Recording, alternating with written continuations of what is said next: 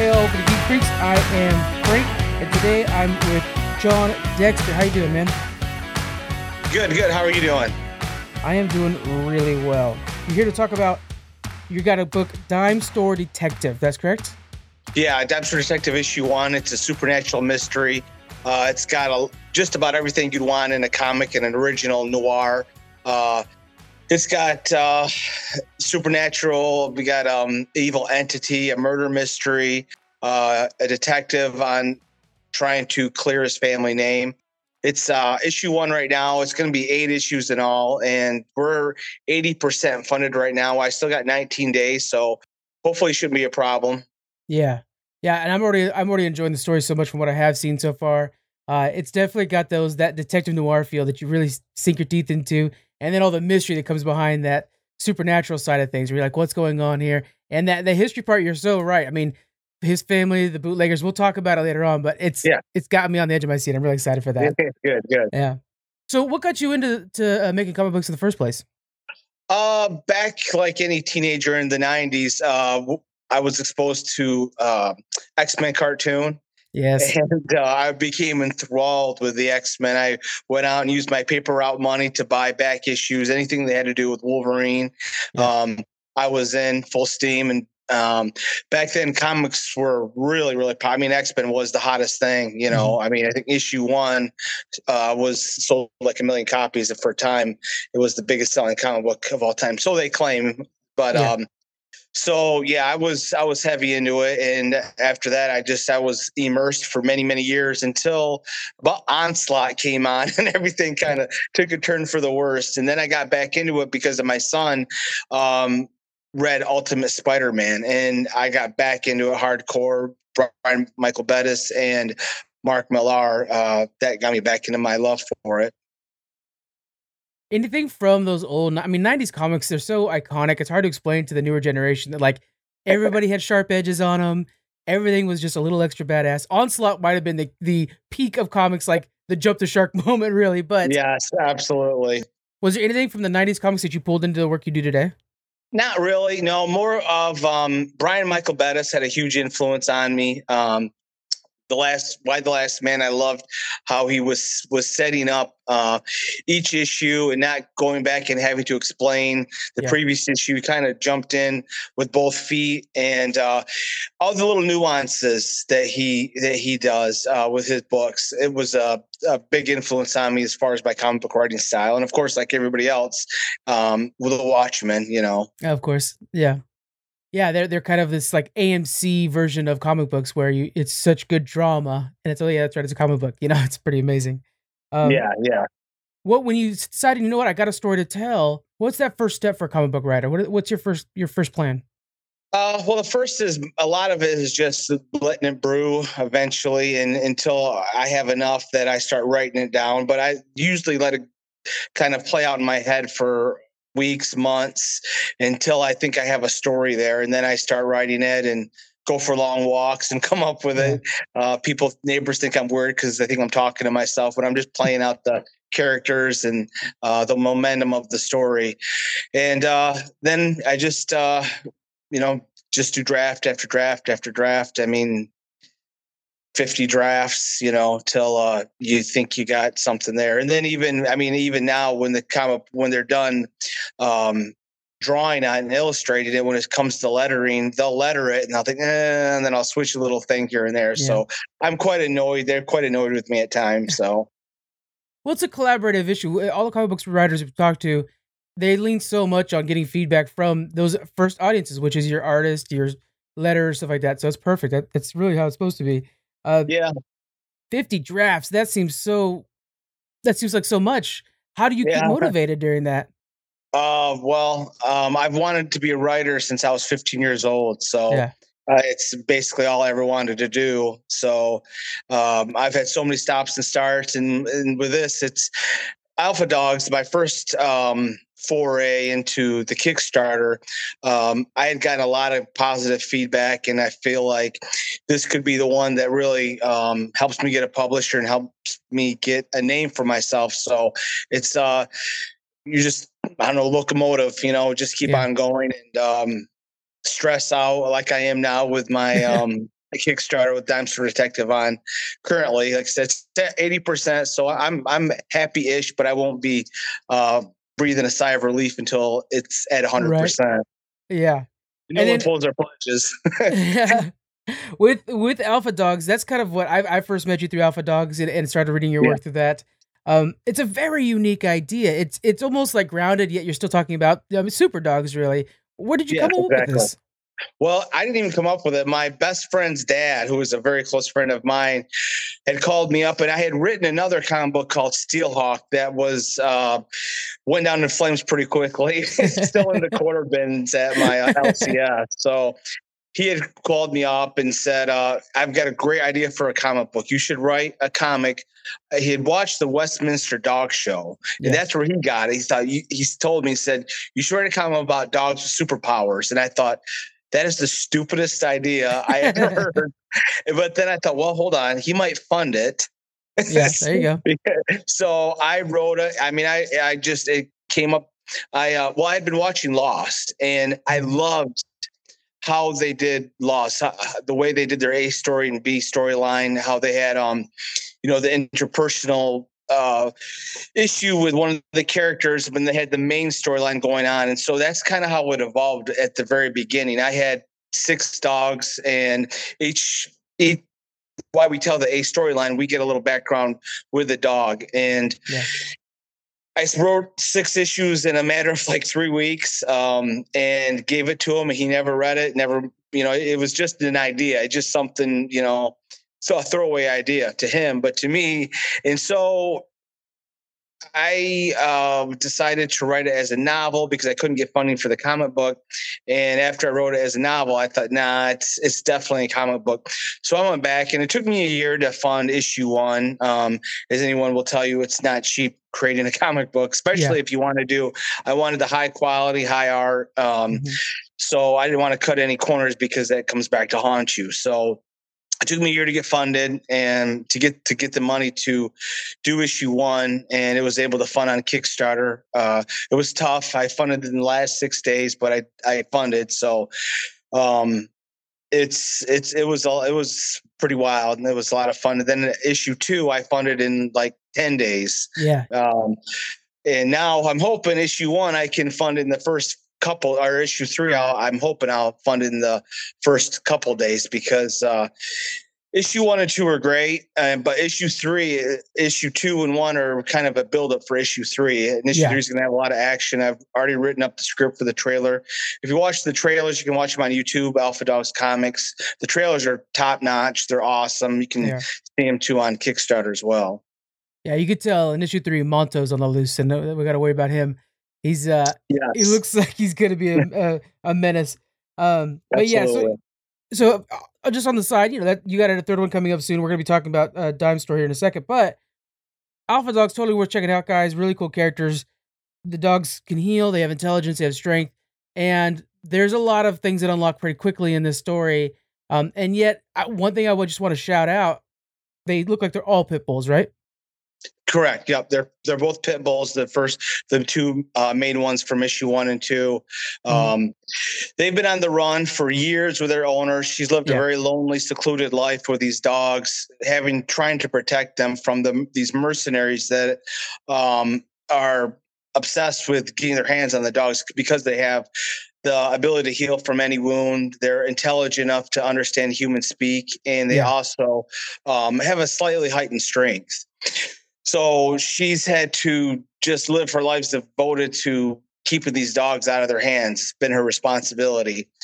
And then one day she meets a fellow bioengineerist, and she just falls madly in love with him. And she does what she's never done before. She tells him of the dog's abilities. And little does she know, he already knows of the dog's abilities. And he's been playing her for the last few months, getting into her to let her guard down.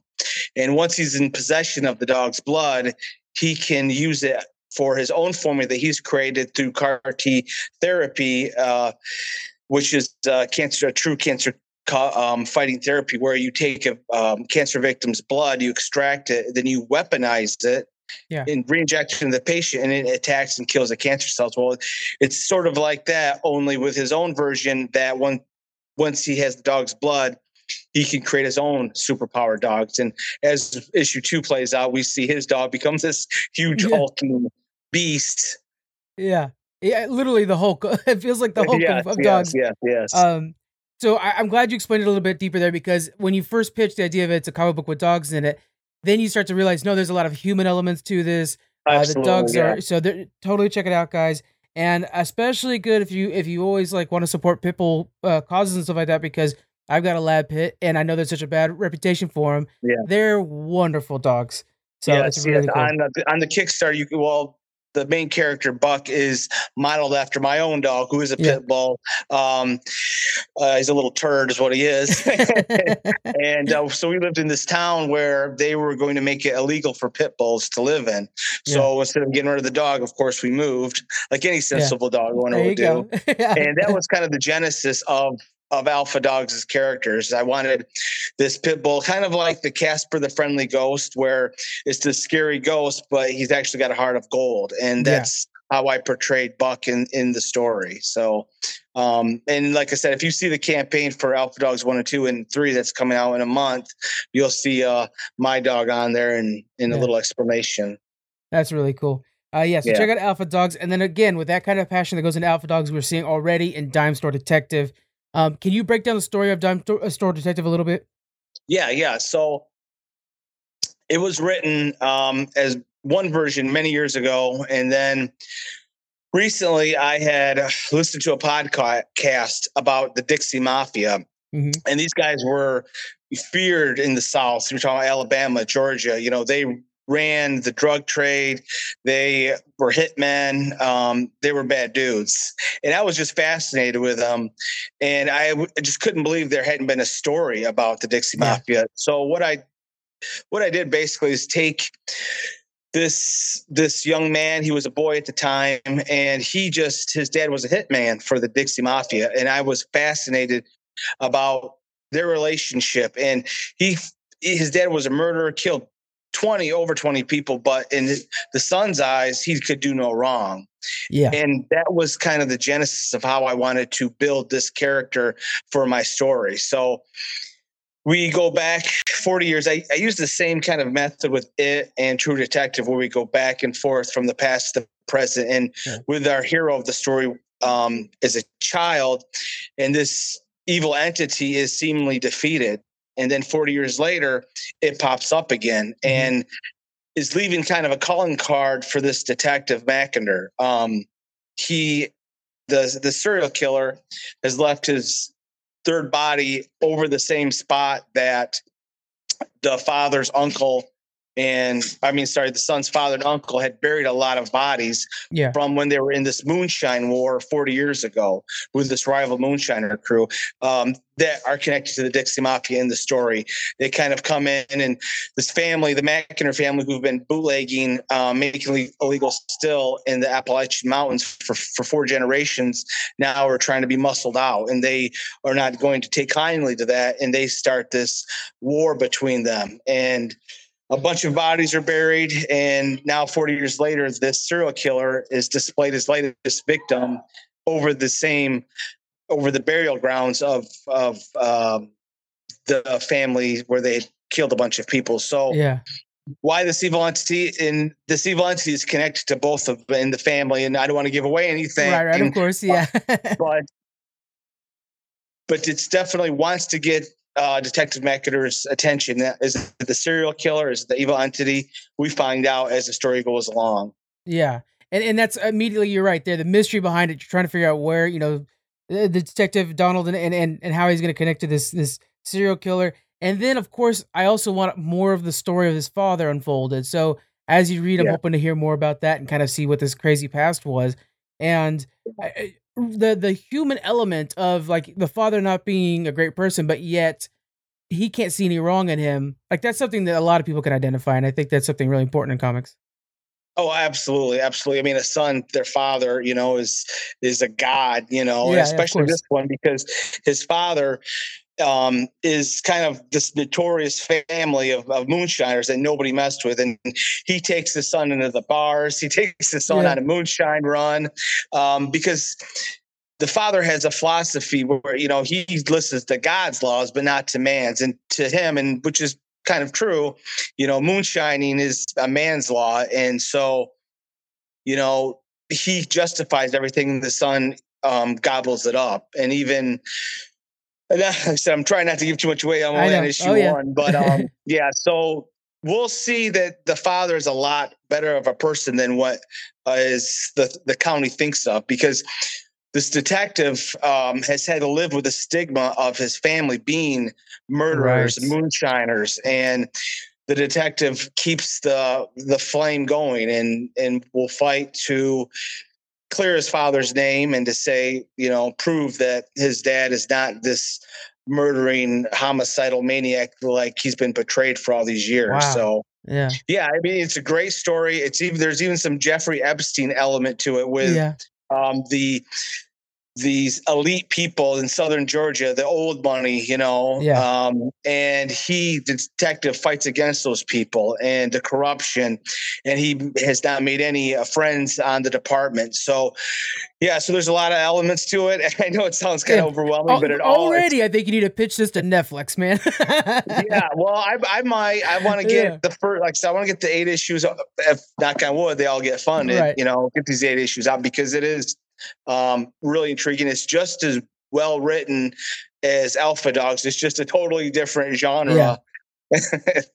So you're working on Alpha Dogs, how do you get? Is it just like another idea that kind of pops in, or was it something you were also working on the side? Yeah, well, like I said, originally I'd written this Dumpster Detective back before even Alpha Dogs was even anything, and but I didn't like it enough. I just didn't think it didn't have that, you know, oomph, you know, that really originality, something to make it people were going to buy, because obviously I'm not a name person, so I'm not going to write something that's cool. I'm going to write something that's going to be amazing. So that's what I waited for. And Dumpster Detective is a very, very interesting and enjoyable story. I can't see anybody who wouldn't, I mean, who doesn't like mysteries, you know? No, especially the detective noirs, you have me sold immediately. And then you add Supernatural to it, I'm on board. Yeah, but that perfectionism that we're seeing in you and how you're talking about that's something that we want from like our indie creators, because, you know, some of the big mills, they'll just pump out comics and then they'll hit or miss. But with the indie creators like yourself, we're getting that heart and soul on every page. And like back to Alpha Dogs, it's a first comic book and there's full pages of art on it, and it's like, man, that can't be easy to commission. That can't be, you know.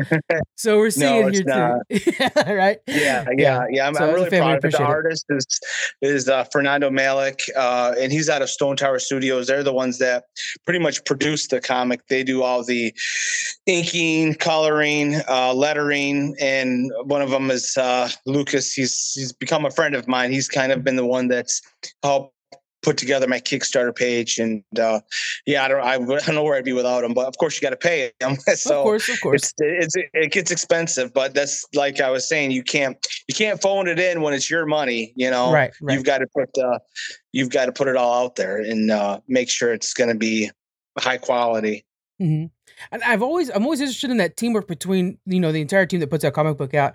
Is there ever any sort of like letting them do free reins? Are you ever getting feedback from them and adapting it into your story? Well, I mean, I hired them, you know, and they were, you know, I try not to get too picky, you know. I set up the scene, they give me the sketches, and I try to like make it more of a collaborative effort, because if it's just one brain in there, then you're only getting it from one point of view. So I definitely have a huge impact in how the page is set up. But at the end of the day, if they do something a little different, then that's fine, because I like having other people's ideas. Because I mean, how they've created the dogs are even better than what I could imagine, you know? Oh yeah. Those dogs. Yeah. Wait, you guys got to read it, guys. Trust me. The third dog that pops up is crazy. Yeah, yeah. Well, wait till Alpha Dogs issue 3 comes. I shared a little bit. I showed a black and white picture today of the 2 new dogs in there, a Chihuahua and this dog that I wanted. First, he started out as a Doberman, but I wanted to have that fantastical look to it, and so I wanted to change a little bit. I looked on, and he's kind of an amalgamation of a dog and a devil. I looked up devil dog. I want him to look as evil as possible, and he does. And you can see the cover of Alpha Dogs 3. You know, it's on there. I don't say it's a he or a she. I say it because I want it to be this machine feel, this being. So, but I think I saw it too. It looks like a creature that would step out of the shadow almost. It just looks crazy. It's awesome. Yeah, I think I saw that earlier. Yeah. Well, wait till you find out what its power is, and there's going to be a pretty awesome. I'm trying not to. I'm saving everything up for when I get closer to launch. But I've got a cover for Alpha Dogs 3. I've got 2 variants this time. The other ones I did just 2 covers. This one I did 3, and I decided I was going to use my all-time favorite superhero on one variant cover and my all-time favorite movie. It's based on The Empire Strikes Back, and it's going to be awesome. I mean, I'm so happy with it. I've only showed it for a few people, but in the next coming days, I'm going to show the black and white version, and then right before launch, I'm going to show it fully colored, and it's going to be it's incredible. That's amazing. When you do those variant covers, which is always just so fun to check out ideas and grab what you can. Do you use the same artist, or are you trying to find I want a different look on this one now? Yeah. So with Alpha Dogs, it's been the same artist for all of them, except for I'm using a different artist for the comic book. It's a very famous comic book cover of the debut of my all-time favorite cover, which I kind of already gave away already. But you'll see it. So that's going to be a different artist. I'm imagining what it is right now. Yeah. It's been well used, but it's awesome.